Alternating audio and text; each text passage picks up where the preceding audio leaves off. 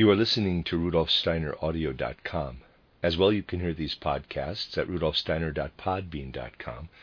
Please consider becoming a patron. As well, there are two publishing houses, steinerbooks.org in America and rudolfsteinerpress.com in England, which are the sole publishers of Steiner into English and have given me permission to do these recordings. Please consider patronizing them as well. This is a reading of Collected Works Volume 125 by Rudolf Steiner, 14 lectures entitled Paths and Goals of the Spiritual Human Being, Life Questions in the Light of Spiritual Science, translated by Christian von Arnim. This is Lecture 7, given in Basel on the 17th of September, 1910. Most of the people present will know that apart from repeating the performance of the drama titled The Children of Lucifer from the previous year, we endeavored in Munich to perform a Rosicrucian mystery, which tried to set out in a variety of ways the things connected with our movement. This Rosicrucian mystery is, on the one hand, meant to be a kind of sample of how all the things which drive anthroposophical life can flow into art. But on the other hand, we should not forget either that this Rosicrucian mystery contains many of our spiritual scientific teachings, in such a way as might only be discovered in the course of several years. And specifically, it should not be misunderstood that if people made a reasonable effort to read the things which it contains, not between the lines, they are there in the words, even if in a spiritual way. If people made the effort to understand the Rosicrucian mystery in such a way that these things were sought in the coming years, then it would not be necessary for me to give any lectures for many years ahead. Many things would be found in it which I otherwise set out in lectures on any given subject. But it is more practical for us to seek these things together than if we do it individually. It is good in a certain sense that what lives in spiritual science is also available in such a form. So, following on from the Rosicrucian mystery, I want to speak today about certain particular features of human self-knowledge. But for that, it is necessary that we remind ourselves, in a characterizing way, how the individuality works in the body of Johannes Thomasius in the Rosicrucian mystery.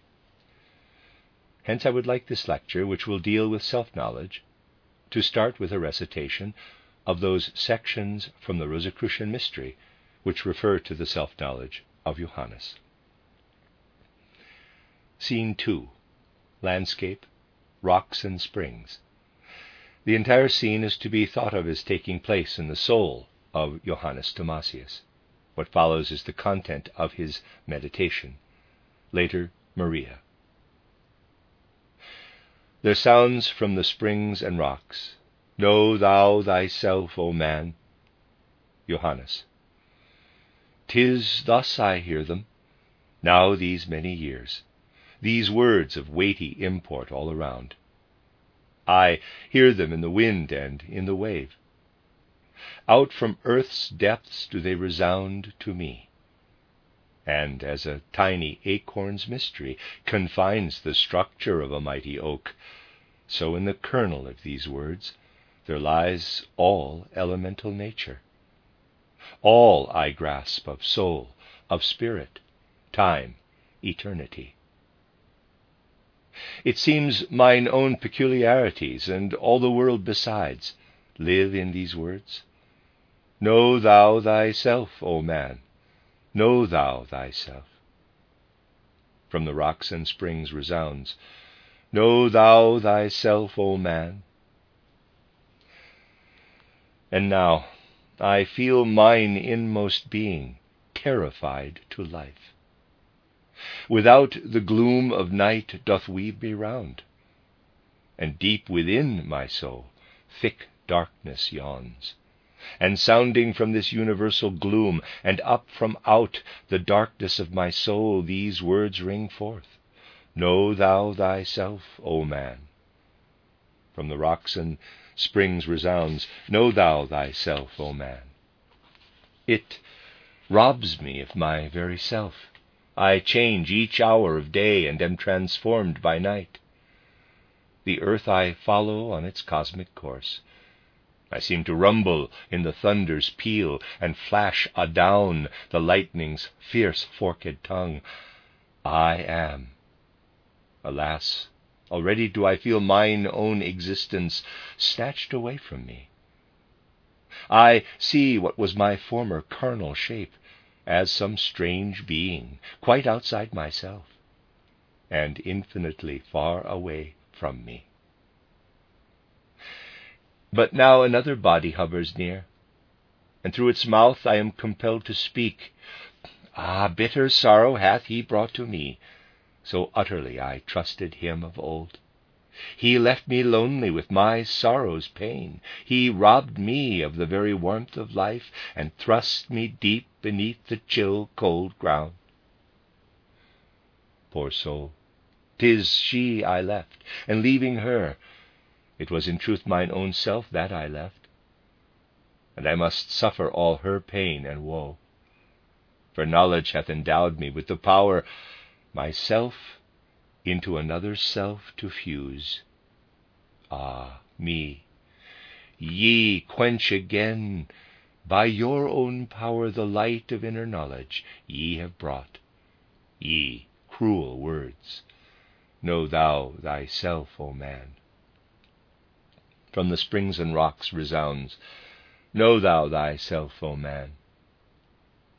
Ye lead me back again within the sphere of mine own being's former fantasies. Yet in what shape know I myself again? My human form is lost and gone from me.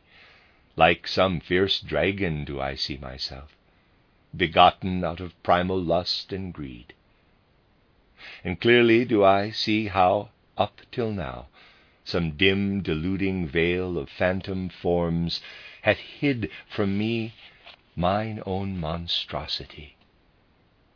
Mine own self's fierceness must devour myself, and through my veins run like consuming fire those words that once with elemental force revealed the core of suns and earths to me. They throb within my pulse, beat in mine heart, and even in mine inmost thoughts I feel strange worlds e'en now blaze forth like passions fierce. They are the fruitage of these very words. Know thou thyself, O man, know thou thyself. From the springs and rocks resounds, know thou thyself, O man. There, from that dark abyss, what creature glares? I feel the chains that hold me chained to thee. So fast was not Prometheus riveted upon the naked rocks of Caucasus. I am riveted and forged to thee, who art thou, fearful, execrable shape. From the springs and rocks resounds, know thou thyself, O man. O yea, I know thee, for thou art myself. Knowledge doth chain to thee, pernicious beast. Enter Maria, unannounced by Johannes.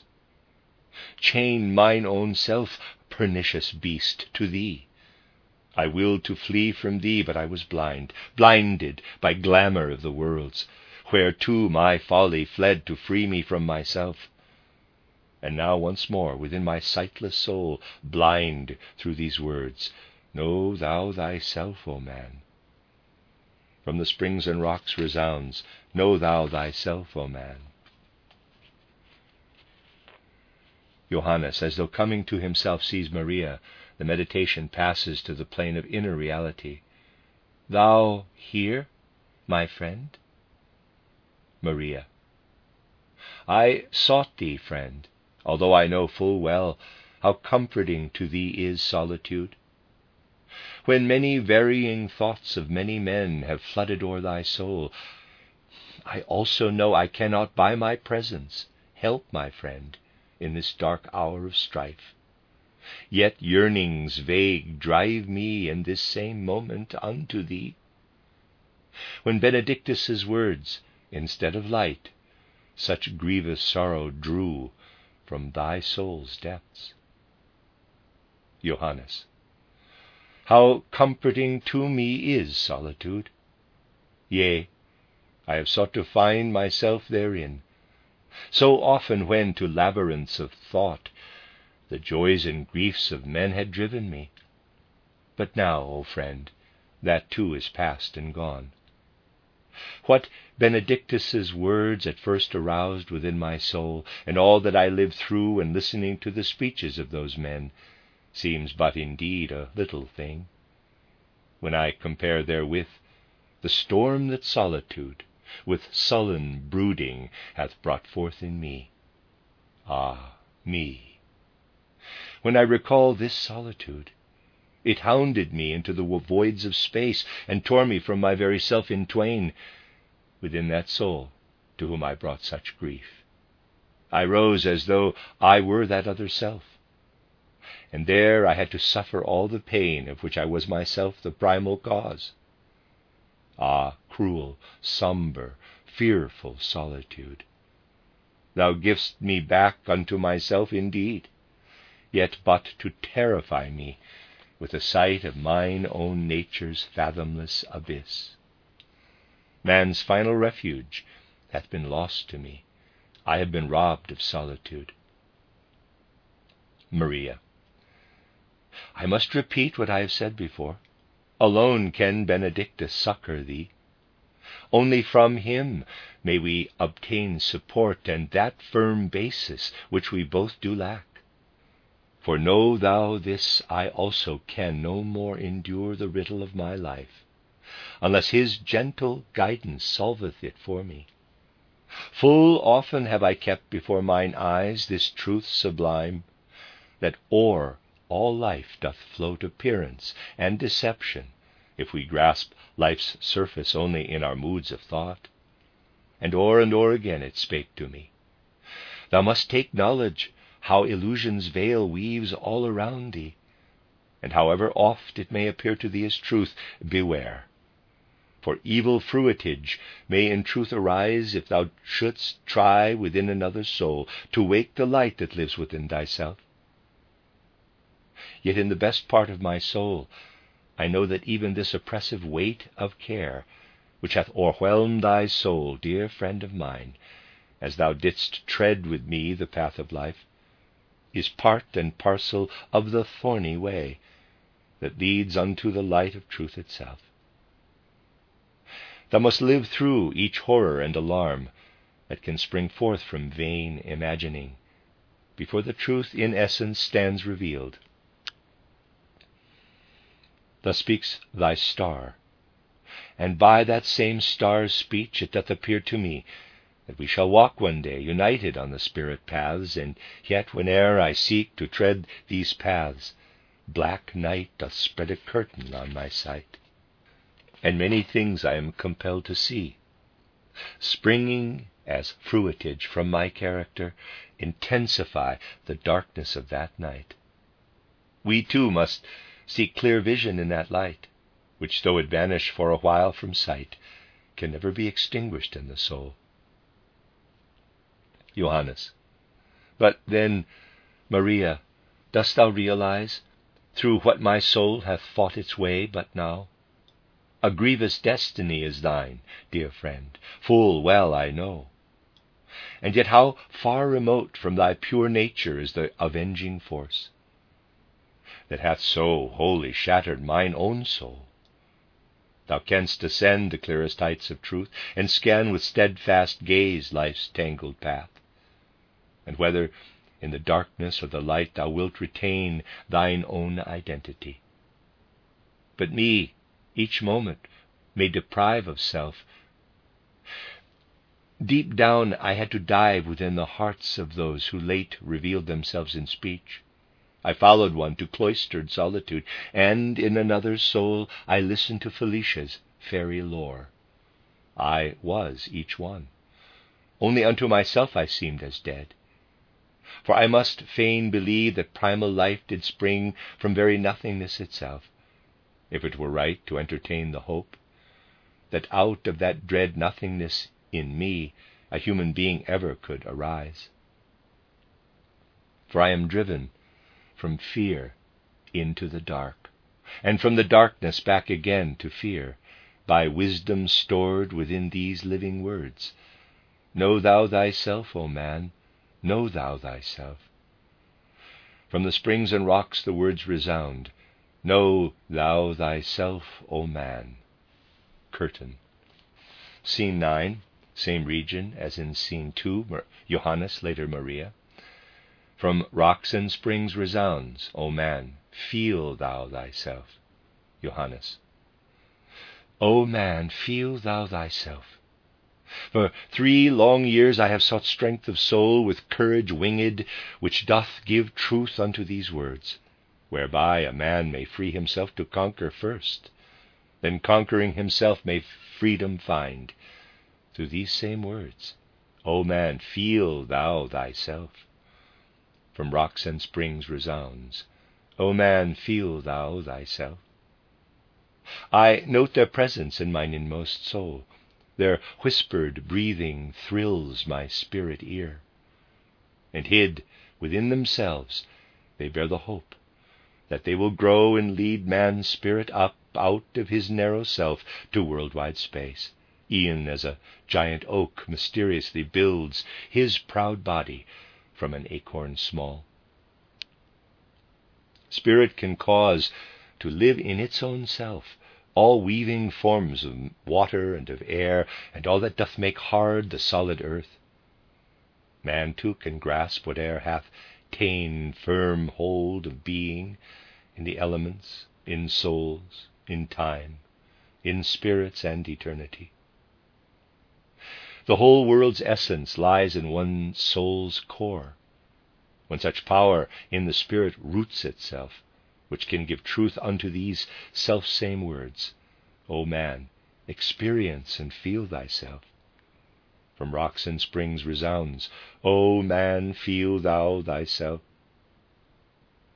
I feel them sounding in my very soul, rousing themselves to grant me strength and power. The light doth live in me, the brightness speaks around me, soul light germinates in me. The brightness of all worlds creates in me. O man, experience and feel thyself. From rocks and springs resounds, O man, feel thou thyself. I find myself secure on every side, where'er these words of power do follow me. They will give light in sense life's darkened ways. They will sustain me on the spirit heights. Soul substance will they pour into my heart through all the eons of eternity. I feel the essence of the worlds in me, and I must find myself in all the worlds. I gaze upon the nature of my soul, which mine own power hath vivified. I rest within myself. I look on rocks and springs. They speak the native language of my soul. I find myself again within that soul, into whose life I brought such bitter grief, and out of her I call unto myself. Thou must find me again, and ease my pain. The spirit light will give to me the strength to live this other self in mine own self. O hopeful words, ye stream forth strength to me from all the worlds. O man, feel thou thyself. From rocks and springs resounds, O man, feel thou thyself. Ye make me feel my feebleness, and yet ye place me near the highest aims of gods. And blissfully I feel creative power from these high aims in my weak earthly form, and out of mine own self shall stand revealed those powers whereof the germ lies hid in me. And I will give myself unto the world by living out mine own essential life. Yea, all the might of these words will I feel, which sound within me softly at the first. They shall become for me a quickening fire in my soul powers and on my spirit paths. I feel how now my very thought doth pierce to deep concealed foundations of the world, and how it streams through me with radiant light. E'en thus doth work the fructifying power of these same words, O man, feel thou thyself. From rocks and springs resounds, O man, feel thou thyself. From heights of light a being shines on me, and I feel wings to lift myself to him. I, too, will free myself, like all those souls who conquered self. From springs and rocks resounds, O man, feel thou thyself. That being do I see, whom I would fain be like in future times. The spirit in me shall grow free. Through thee, sublime example, I will follow thee. Enter Maria. The spirit beings who did take me up have woken now the vision of my soul, and as I gaze into the spirit worlds, I feel in mine own self the quickening power of these same words, O man, feel thou thyself. From springs and rocks resounds, O man, feel thou thyself. Thou here, my friend? Maria. My soul did urge me here. I saw thy star shining in fullest strength. Johannes. This strength can I experience in myself. Maria. So closely are we one, that thy soul's life allows its light to shine forth in my soul. Johannes. Maria, then thou also art aware of what has just revealed itself to me. Man's first conviction has just come to me, and I have gained the certainty of self. I feel that power to guide me everywhere lies in these words, O man, feel thou thyself. From rocks and springs resounds, O man, feel thou thyself. Curtain. End of scene, Steiner again. In the two scenes, Know thou thyself, O man, and O man, feel thou thyself, we have before our soul two development stages in the unfolding of our soul. Now, I would ask you not to find it peculiar in any way when I say that actually I have no objection to this Rosicrucian mystery being interpreted in the way that I have on occasion also interpreted other poetic works in our circles. Because in a certain sense we may say that what I have often said in connection with other poetic works, which I was permitted to interpret, can come before our soul in a living and direct way through this Rosicrucian mystery. I have never refrained from saying that, as little as the plant, the flower, knows what the person looking at the flower finds in it, the flower nevertheless contains what that person finds in it. When I was having to interpret the work titled Faust, I explained that the poet, in writing it down, did not necessarily know all the things directly himself, did not experience them directly in the words which were then later found in it.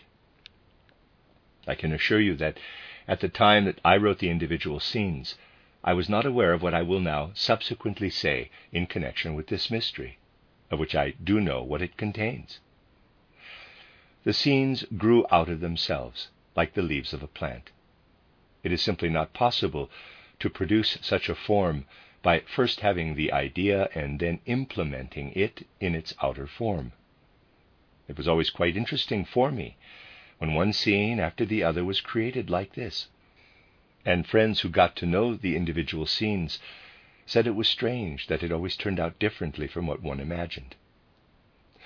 Thus, this mystery stands like an image of human evolution in the development of the individual human being.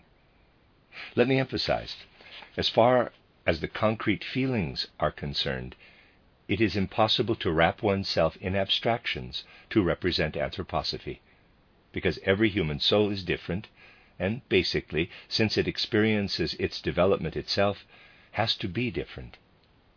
In everything which is given as a general teaching, we can only receive guidelines. As a result, we can only provide the complete truth if we build on the individual soul, on a soul which represents its human individuality in all its uniqueness. So if someone were to look at Johannes Thomasius and try to convert what is said about him specifically into theories of human development, they would do something that is completely wrong. If they thought that they would experience precisely the same thing as Johannes Thomasius, they would be in error. because the broad sweep of what Johannes Thomasius had to experience applies to every human being. But in order to experience it in its unique character, one has to be Johannes Thomasius. And each person is Johannes Thomasius in his or her own way. Thus everything is represented in a very individual way. But as a result, in building on the specific figure, everything that is the development of the human being in his or her soul is given in as truthful a way as possible.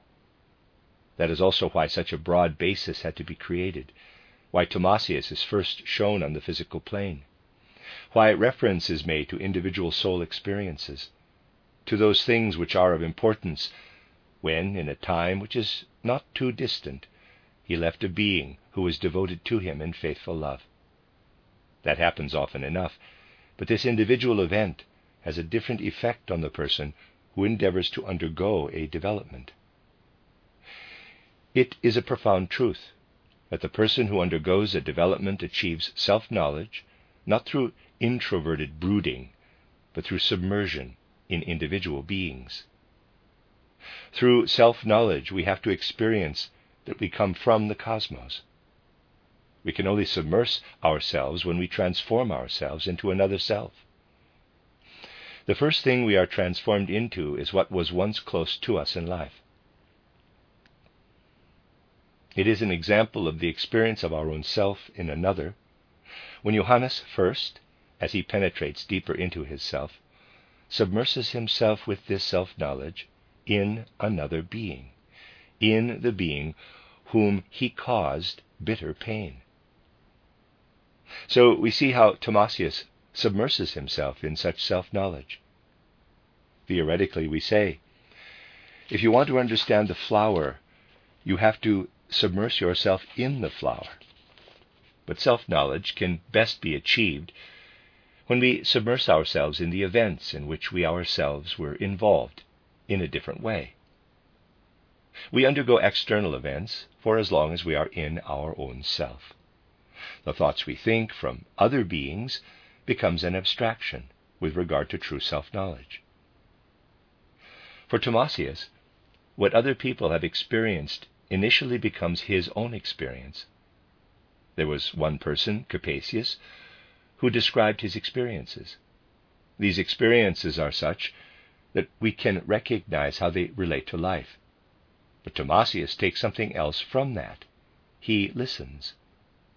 But his listening, this is characterized subsequently in Scene 8, is of a different sort. It is as if for him the human being were not present at all with the ordinary self. Another deeper force reveals itself, as if it were he himself who crawls into Capesius' soul and experiences what happens there. That is why it becomes of such infinite importance that he is alienated from himself there, that we tear ourselves away from ourselves and are realized in the other cannot be separated from self-knowledge. That is why it is so important with regard to Thomasius that he is forced to say, after having listened to the speeches, bracket in the first scene, close bracket, quote, "A mirrored picture 'twas of fullest life that showed me to myself in clearest lines. This spirit revelation makes me feel that most of us protect and train one trait and one alone in all our character, which thus persuades itself it is the whole. I sought to unify these many traits in mine own self, and boldly trod the path which here is shown to lead unto that goal, and it hath made of me a nothingness." Close quote, Steiner again. Why has it made a nothingness out of him? Because through self-knowledge he has immersed himself in other beings. Introspective brooding makes people proud, arrogant. Because we submerge ourselves in a foreign self, true self-knowledge initially leads to suffering. Johannes follows, in the first scene, the other people in such a way that he listens to Capesius and experiences the words of Felicia in this other soul. He follows Schrader into the solitude of his monastery. Here we initially have abstraction. He has not yet reached the point to which he is now led, in the second scene, through pain. Self-knowledge deepens through meditation in the inner self. And what has been shown in the first scene shows the deepened self-knowledge in the second scene, which presents the concrete arising from abstraction. The usual words we hear ringing out over centuries as the mark of the Delphic oracle obtain a new life for human beings, but initially a life of alienation from ourselves. As someone who has obtained knowledge of himself, Johannes is submersed in every outer being. He lives in the air and water, in rocks and springs, but not in himself. All the words which we can only make resound from outside are actually words of meditation. And as soon as the curtain rises, we have to imagine the words which resound much more loudly in any self-knowledge than can be presented on the stage. Then the person obtaining knowledge of himself is submersed in the various other beings. That is how he learns about the things into which he is submersed. And then the same experience, which he has already had previously, appears before his eyes in a terrible way. That is indeed a deep truth, that such self-knowledge, when it takes the course as has just been characterized, leads us to look at ourselves in quite a different way from the way we did previously. It leads us to experience our I, capital, as a foreign being, as it were. The outer envelope is really the closest thing for human beings. People in our time will feel much more closely connected with it when they cut their finger than if they are hurt by a false judgment about a fellow human being. It is a great deal more painful for people today when they cut themselves in the finger than when they hear a false judgment. And yet the cut is only to their physical envelope. But that we feel this, that we experience our body as a tool, is only the result of self-knowledge. People can get close to experiencing their hand as a tool when they take hold of an object, but we learn to experience the same with this or the other part of the brain. Such an inner experience of the brain as an instrument occurs at a certain level of self-knowledge. At that stage, the individual things are localized. When we knock in a nail, we know that we do so with a tool, but we also know that we use this or the other part of the brain for that. Because these things become objectively alien to us, we learn to know our brain as something separated from us. Self-knowledge supports such objectivity with regard to our envelope, and then our envelope ultimately becomes as alien to us as an outer tool. We truly begin to live in the external world when we try to feel our bodily nature as something objective. Because human beings only experience their physical envelope, they have no clear understanding that there is a limit between the air outside and the air in their lungs. They nevertheless say that the air inside is the same as outside. If we take the substance of the air, then they are inside and outside. That is the same with everything, with the blood, with everything that is physical. But physically they cannot be inside or outside. That is simply Maya. Precisely because the physical interior becomes an exterior, they continue truthfully into the rest of the world and the cosmos. The first scene recited today was meant to present the pain of the feeling of alienation from oneself, the pain of becoming alienated from ourselves because we find ourselves in everything that is external. The physical envelope of Johannes Thomasius is like a being that is external to him. But in return for experiencing his own body as being external, he sees coming toward him the other body, the body of the being he has left. That approaches him, and he has learned to speak with that being's own words. He says to it, his self has expanded to it. Quote, "Ah, bitter sorrow hath he brought to me.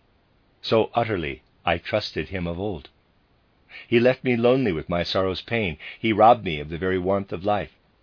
and thrust me deep beneath the chill, cold ground." Close quote, Steiner again. But the reproach only enters the soul in a living way when the foreign pain with which we have linked our own self has to be expressed, because our own self has submersed itself in another self. That is a deepening. Johannes is truly in that suffering, because he has caused it. He feels as if he has flowed out into it and reawoken. What does he actually experience there? If we take everything together, we find that the ordinary, normal human being only experiences something similar in the state which we call Kamaloka. Human beings, to be initiated, have to experience in this world already what the normal person experiences in the spiritual world. They have to experience within the physical body what our Kamaloka experiences, which are otherwise experienced outside the physical body. That is why all characteristics, which we can incorporate as Kamaloka characteristics, exist as experiences of initiation. Just as Johannes is submersed in the soul to which he caused pain, so ordinary human beings must submerse themselves in the souls to whom they have brought pain. They have to feel pain in the same way that they would if someone slapped them back. The only difference in these things is that the initiate experiences them in the physical body, the other person after death. The person who experiences them here lives in quite a different way from Kamaloka. But what people experience in Kamaloka can be experienced in such a way that they have not yet truly obtained freedom, and that is a difficult task, to become truly free. Human beings feel as if they are shackled to physical circumstances. It is one of the most important developmental experiences in our time. It was not yet like this in the Greco-Roman period. It has only become of particular importance now that human beings can experience how incredibly difficult it is to get away from oneself. That is why an important initiation experience is expressed in the words in which Johannes feels himself shackled to his own lower body, where his own being appears to him as a being to which he is shackled. Quote, "I feel the chains that hold me chained to thee. So fast was not Prometheus riveted upon the naked rocks of Caucasus. I am riveted and forged to thee." Close quote, Steiner again. That is something which is connected with self-knowledge, the mystery of self-knowledge. We only have to understand it in the right way. The question as to this mystery could also be described in this way. Has the fact that we have become human beings on earth, that we have submersed ourselves in our earthly envelope, made us better human beings? Or would we have become better human beings if we could be in our interior alone, if we could simply throw off our envelope? Superficial people, when faced with spiritual life, could easily ask, why submerse ourselves in the earthly body at all? The simplest thing would be to stay up there, and then we would not have this whole miserable situation of having to submerse ourselves. Why have the wise powers of destiny submersed us? In terms of our feeling, little can be explained if we say that divine and spiritual forces have worked on this earthly body for millennia and millennia. Precisely because it is like that, we should make more of ourselves than we have the forces to do. Our inner forces are not enough. We cannot now already be as much as the gods have made if we only want to be what we are in our interior, if we are not corrected through our envelopes. Life presents itself as follows. Here on earth human beings are put in their bodily envelopes. These are prepared by beings through 3 worlds. Human beings are first meant to develop their interior. Between birth and death, they are something bad. In Devachan, they are better beings again, taken in by divine spiritual beings, which infuse them with their own forces. Later in the Vulcan period, they will then be complete beings. Here on earth, they are beings who indulge in their pleasures. The heart, for example, is constructed so wisely that it can resist the onslaught which human beings direct toward it with their excesses, with coffee, for example, for decades. Then human beings trek through Kamaloka in the way they are today through their own forces. There they should learn to know what they are through their own forces, and that is truly nothing good. Human beings, if they were to describe themselves, could not give themselves the attribute of beauty. On the contrary, they would have to describe themselves as Johannes does in the second scene, quote, "Yet in what shape know I myself again? My human form is lost and gone from me. Like some fierce dragon do I see myself, begotten out of primal lust and greed. And clearly do I see how up till now some dim deluding veil of phantom forms hath hid from me mine own monstrosity." Close quote. Steiner again. And inward things are expanded like elastic into our bodily envelopes and hide from us. We do indeed get to know ourselves as a kind of fierce dragon when we get to know initiation. And that is why these words are drawn from deepest feeling, these words of self-knowledge, not of introspection. Quote, "Oh, yea, I know thee, for thou art myself.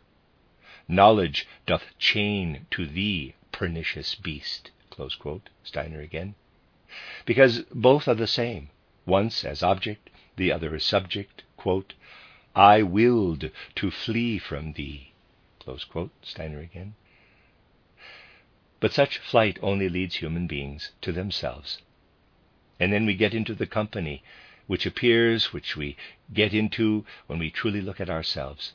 Such company which we find within ourselves are our desires and passions, those things which we did not notice earlier on, because each time when we looked inside ourselves, our eyes were diverted to our surroundings. Because, in comparison to the things into which we wanted to look, the world is a wonderful place.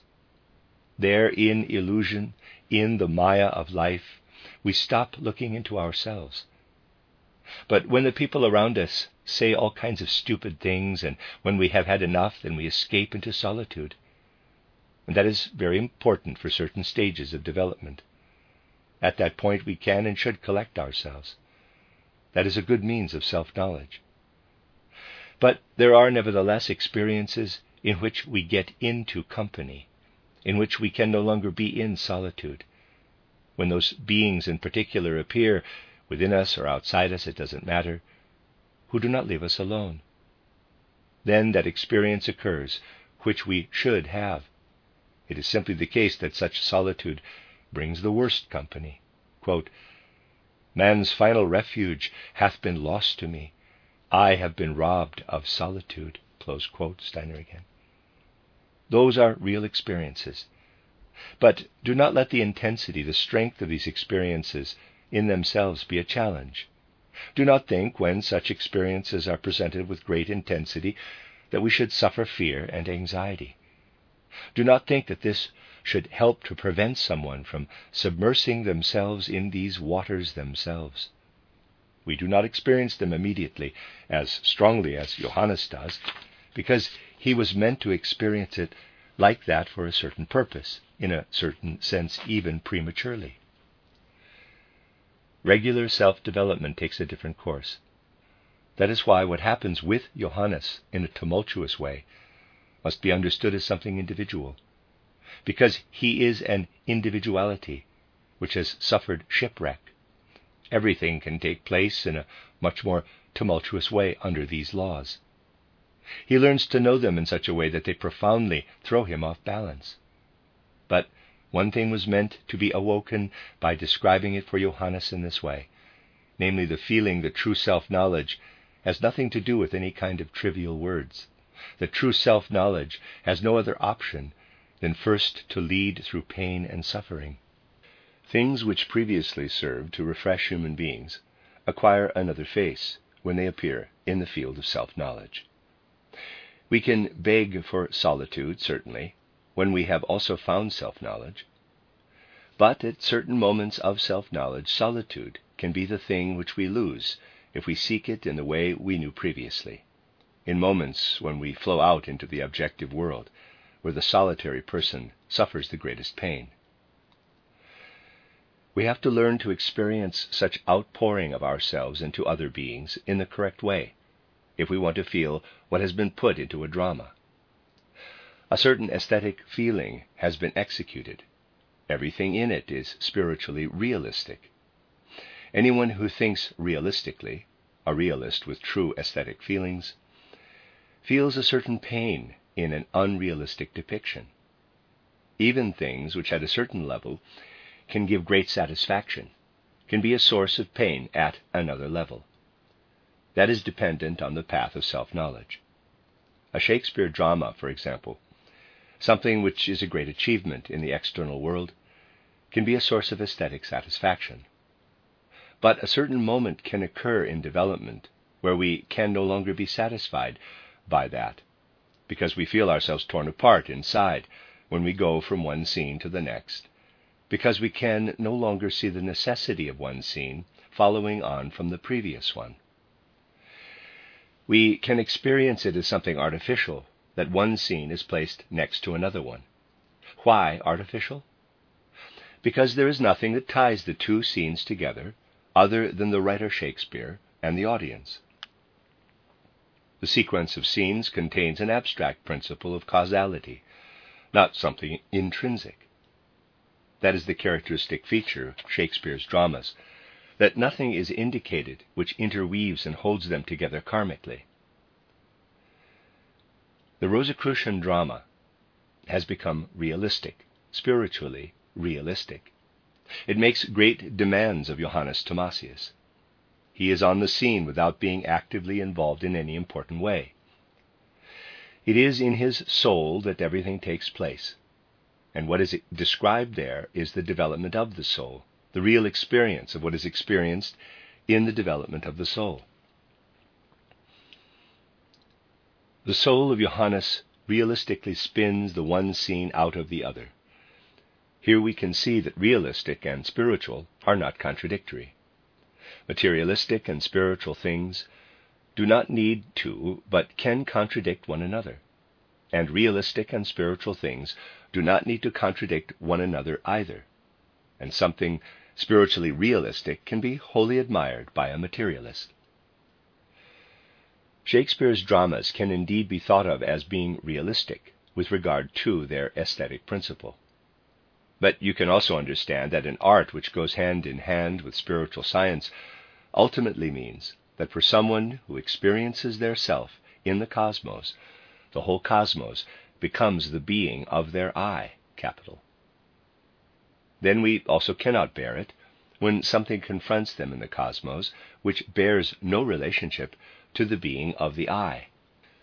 Art will learn something in this respect, which allows it to get to the I principle, because Christ first of all brought us the I.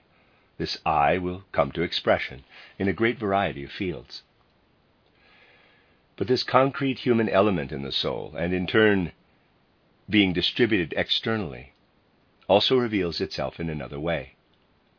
If at the time someone had asked which person is Atma, which is Buddhi, which Manas, it would be horrible art, terrible art, if the depiction had to be interpreted in this way.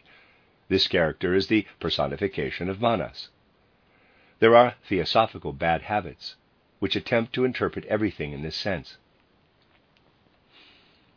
We would have to say about an artwork which can be interpreted in this way, poor work of art. Certainly with regard to Shakespeare's dramas, this would be fundamentally wrong and ridiculous. These things are the childhood diseases of theosophical development. It will overcome them eventually, but it is nevertheless necessary to draw attention to these things occasionally. It is not inconceivable that someone might attempt to discover the 9 components of human nature in Beethoven's 9th Symphony. And yet it is correct in a certain way that what is unified, human nature, is in turn distributed among various people. One person has a particular hue in their soul, another person a different one.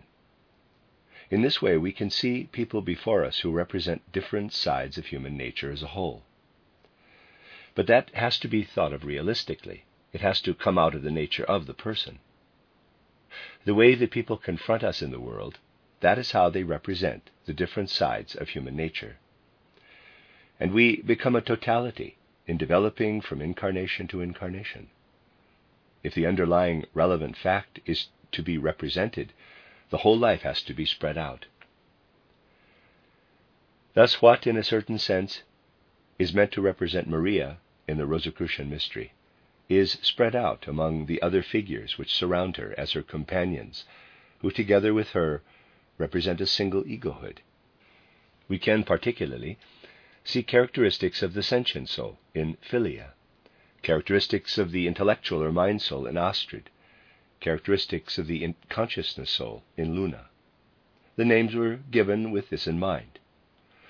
All names are such that they have been specifically given for the individual beings, not just in the words, but in the way that the words are set, specifically where the spiritual is to act in Devachan, in the seventh scene, the thing which is meant to characterize the three figures of Philia, Astrid, and Luna has been precisely gradated. The way in which the seventh scene starts is a better characterization of the sentient soul, intellectual soul, and consciousness soul than could otherwise be given in words. Here we can show people what the sentient soul, the intellectual soul, and the consciousness soul are. In art we can show the levels in the way that these three figures are depicted. In the human being they flow into one another. If they are separated, then they present themselves in the way that Philia places herself in the cosmos, Astrid places herself in the elements, Luna flows into the activity of the self and self-knowledge. And because they present themselves in this way, the Devachan scene contains everything which is alchemy in the true sense. It contains all of alchemy. We just gradually have to discover it.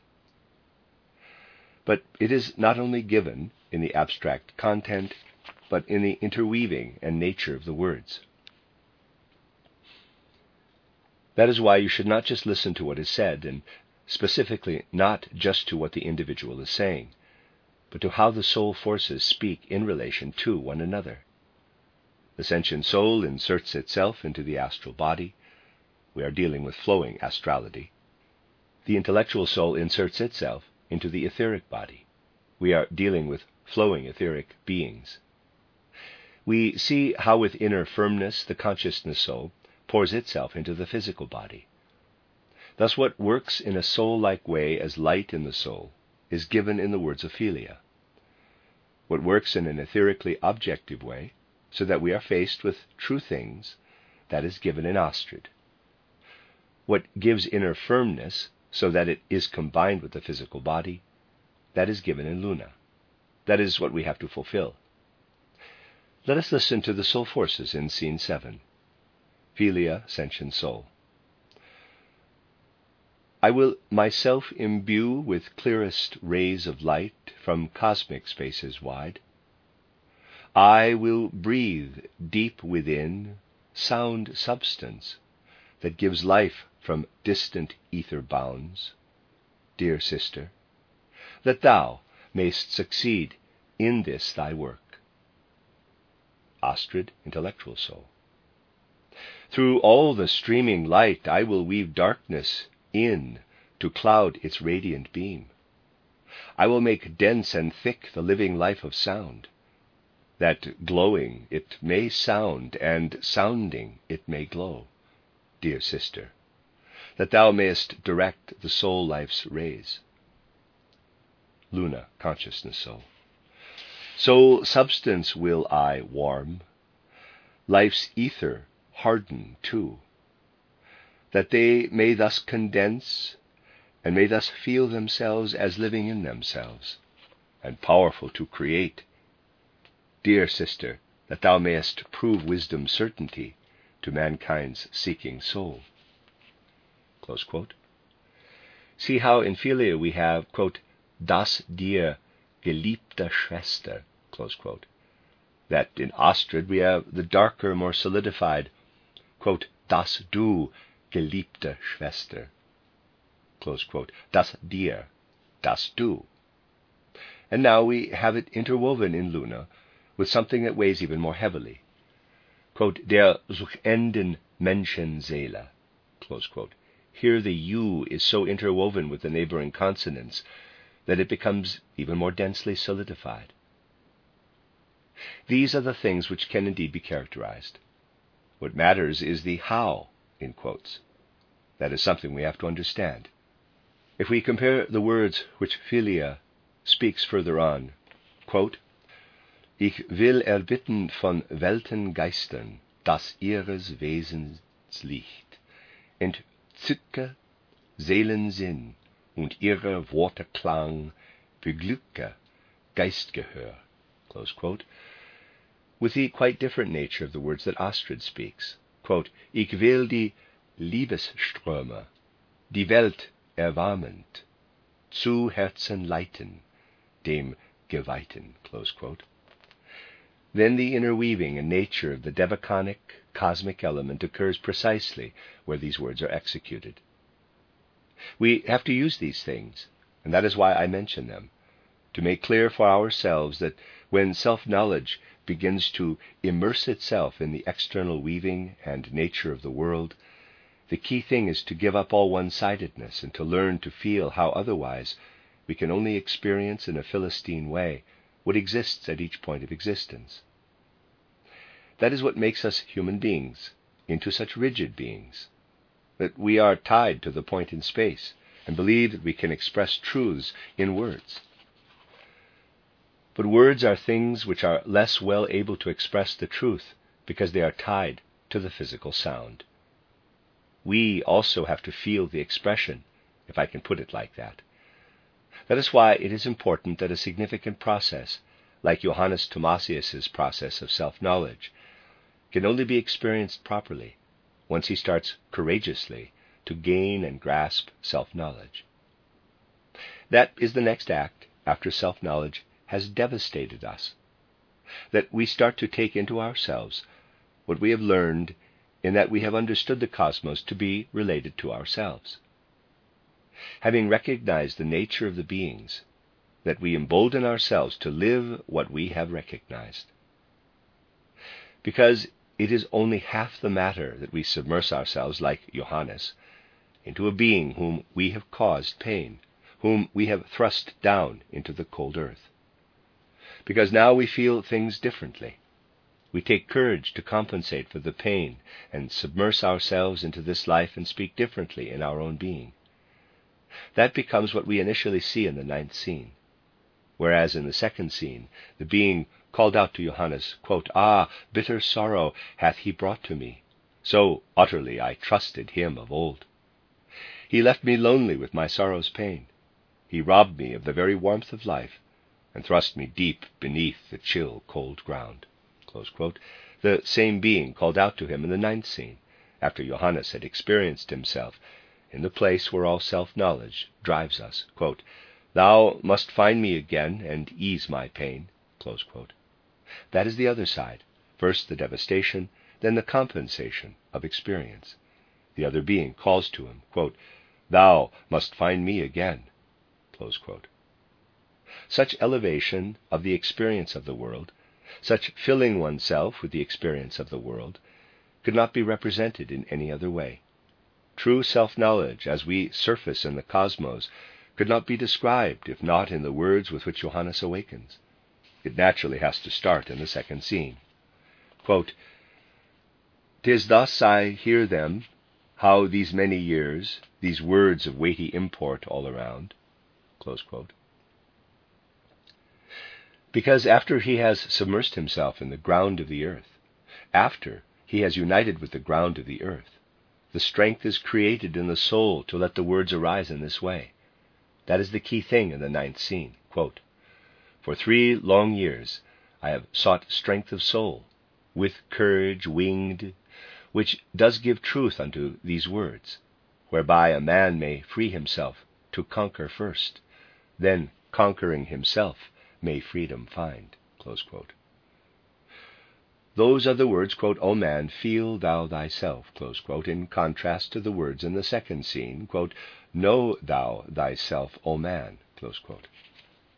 In this way, we always encounter the same scene again, whereas on the one occasion the scene leads downward, quote, "It seems my own peculiarities and all the world besides live in these words. Know thou thyself, O man, know thou thyself," close quote. It is then reversed. It changes. The scene reflects the process in the soul. So you also heard the devastating words, quote, "But then, Maria, dost thou realize through what my soul hath fought its way but now?" Close quote. Quote again, "Man's final refuge has been lost to me. I have been robbed of solitude." Close quote. Then the ninth scene shows how the being first acquires assurance and then security. That is the congruence. They have to be self-evident experiences and not constructs. In this way, we are meant to feel how, in a soul such as that of Johannes Thomasius, self-knowledge is refined into self-experience. We are also meant to feel how this experience of Johannes Thomasius is distributed across individual human beings, and thus his own knowledge across all of the human beings in whom a part of his being comes to expression in the individual incarnations. At the end, a whole company stands in the Sun Temple like a tableau, and all of them together are a single human being. The characteristics of a single human being are distributed across all of them. It is basically a single human being. A pedantic person might say, there are too many parts. It should be 9 instead of 12. But that is not how reality works. That is in harmony with the theories. It is more in harmony with the truth than if we had the individual components of a human being muster in the regular way. Let us now place ourselves in this Sun Temple. There are the individual human beings who have been placed in the way that they really belong together karmically, how karma has placed them together in life.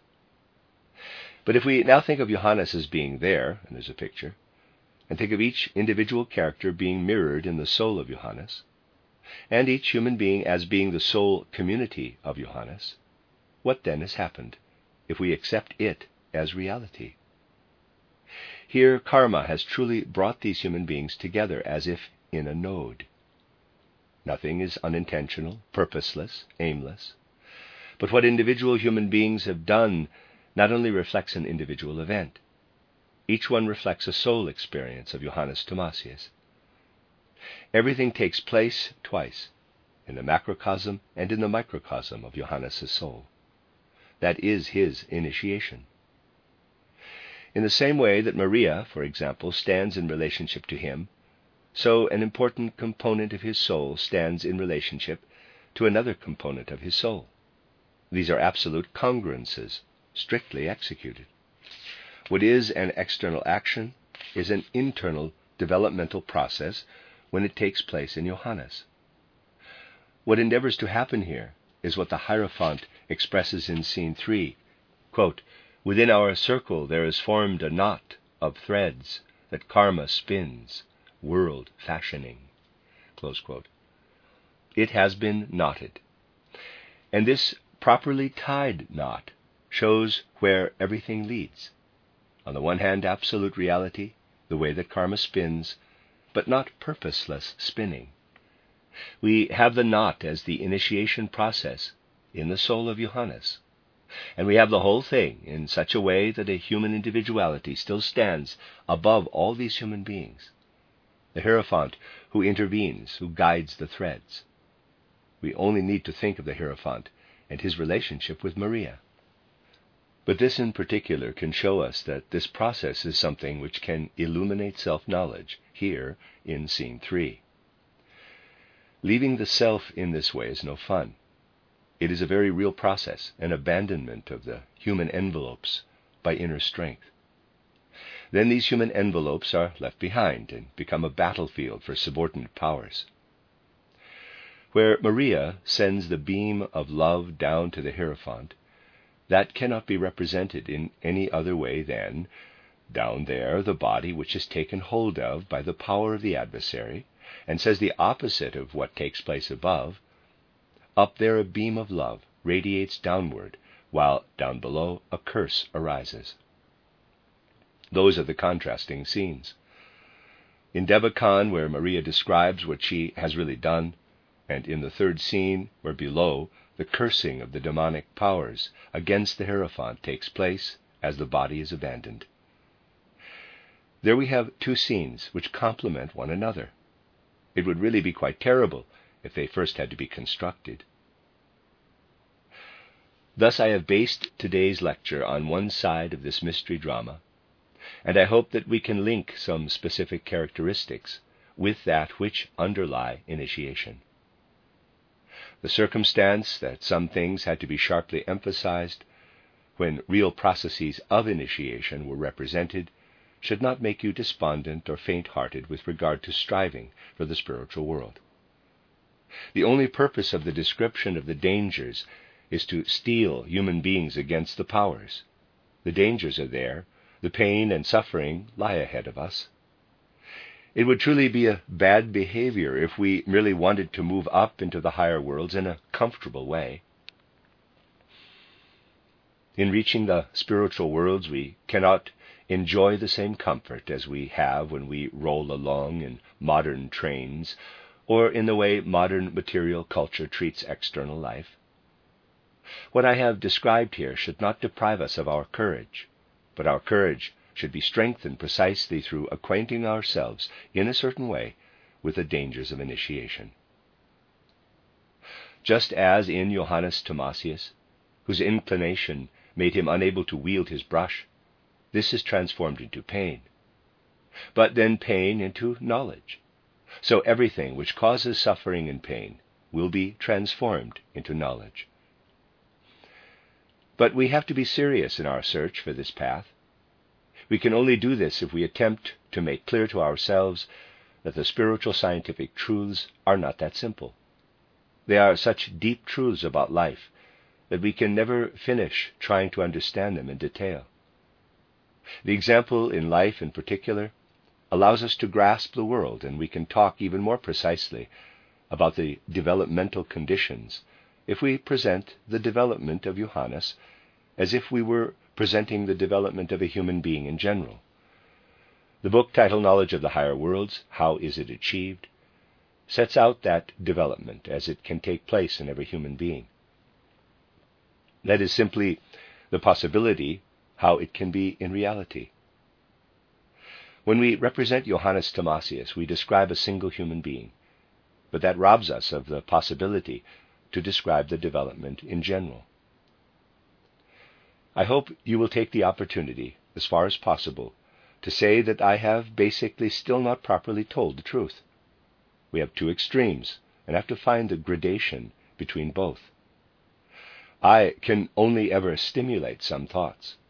These then have to continue living in the hearts and souls. In the thoughts I put forward about the Gospel of Matthew, I said, do not try to remember the wording, but when you have stepped out into the world, try to look into your heart and soul, what the words have turned into there. Try to read not just the cycles, but also to read seriously in your soul. But for that, something first has to be given from outside. Something has to have entered first. Anything else would be self-deception of the soul. Understand how to read that in the soul, and you will see that what has sounded from outside will sound inwardly in many different ways. That would then be the correct anthroposophical endeavor, if every time what had been spoken was understood in as many different ways as there are listeners. Never can the person who wishes to speak about spiritual science attempt to be understood in just a single way. He wishes to be understood in so many ways as there are souls present. Anthroposophy can cope with that, but one thing is necessary. I do not say this to say something negligible. One thing is necessary, namely that every single way of understanding is correct and true. It can be individual, but it must be true. Sometimes the individual part of apprehension consists of the opposite, being understood of what has been said.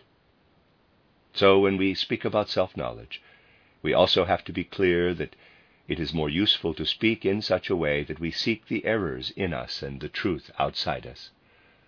We do not say, "Seek the truth within yourself." The truth is indeed found outside. We find that it is poured out into the world. We have to become free of ourselves through self-knowledge, have to pass through such stages of the soul. Solitude can be a very bad companion. But we can also feel the whole extent of our weakness if we reflect the feeling in our soul of the magnitude of the cosmos out of which we have been born. But then we take courage, become bold enough to experience what we have learned to know. Then we will find that out of the loss of the final assurance in our life, there does indeed grow the first and last assurance of our life. The assurance which, in rediscovering ourselves in the cosmos, allows us to overcome and find ourselves anew. Quote, "O human being, experience the world in yourself. Then, striding beyond yourself, you will more than ever have found yourself in your true self." Close quote. If we feel these words as experiences, then they become stages of development for us. The end of Lecture 7.